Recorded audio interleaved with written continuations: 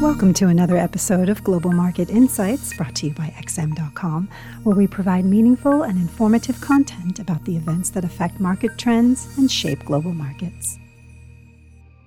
It's Monday, the 12th of September, 2022, and you're listening to the Daily Market Comment podcast by Marios Hadjikyriacos.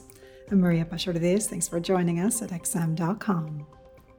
It has been an excruciating year for the Japanese yen, which has lost almost 25% of its value against the US dollar, crushed by one of the greatest episodes of monetary policy divergence in modern history.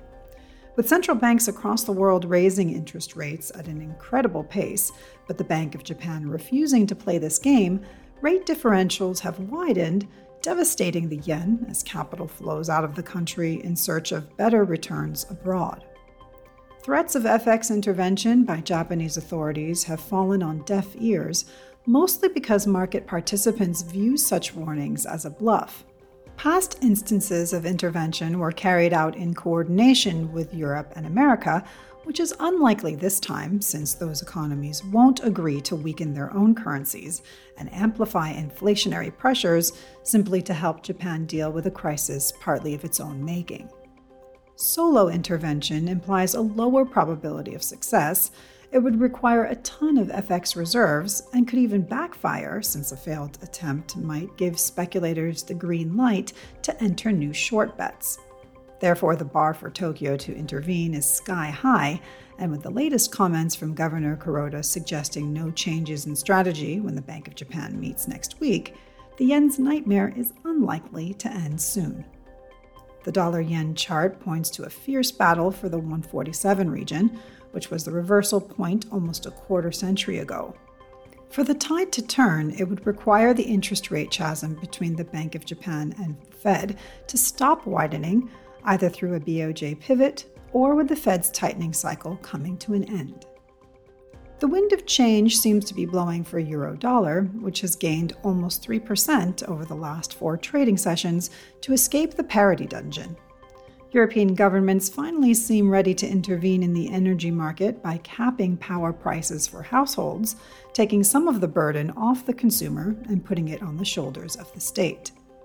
Meanwhile, the ECB has decided to defend the single currency by rolling out a 3/4-point rate increase last week to stop the bleeding, and the pendulum in the war has started to swing in Ukraine's favor after the latest counteroffensive.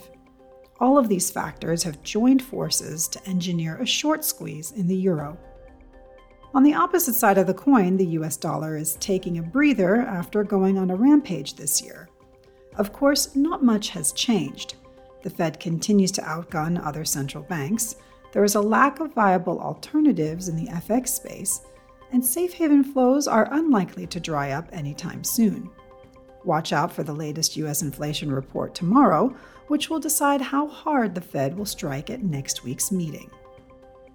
Equity markets enjoyed some relief last week, with the S&P 500 gaining nearly 3.5% to snap a 3-week losing streak as the prospect of a less severe energy crisis in Europe overshadowed the introduction of fresh lockdowns in China.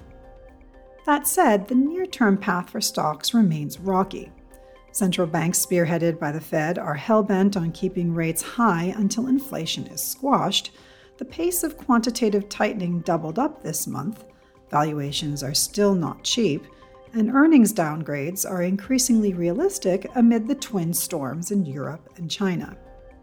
As for today, the economic calendar is low-key, with only a speech by ECB board member Schnabel at 1200 GMT on the schedule.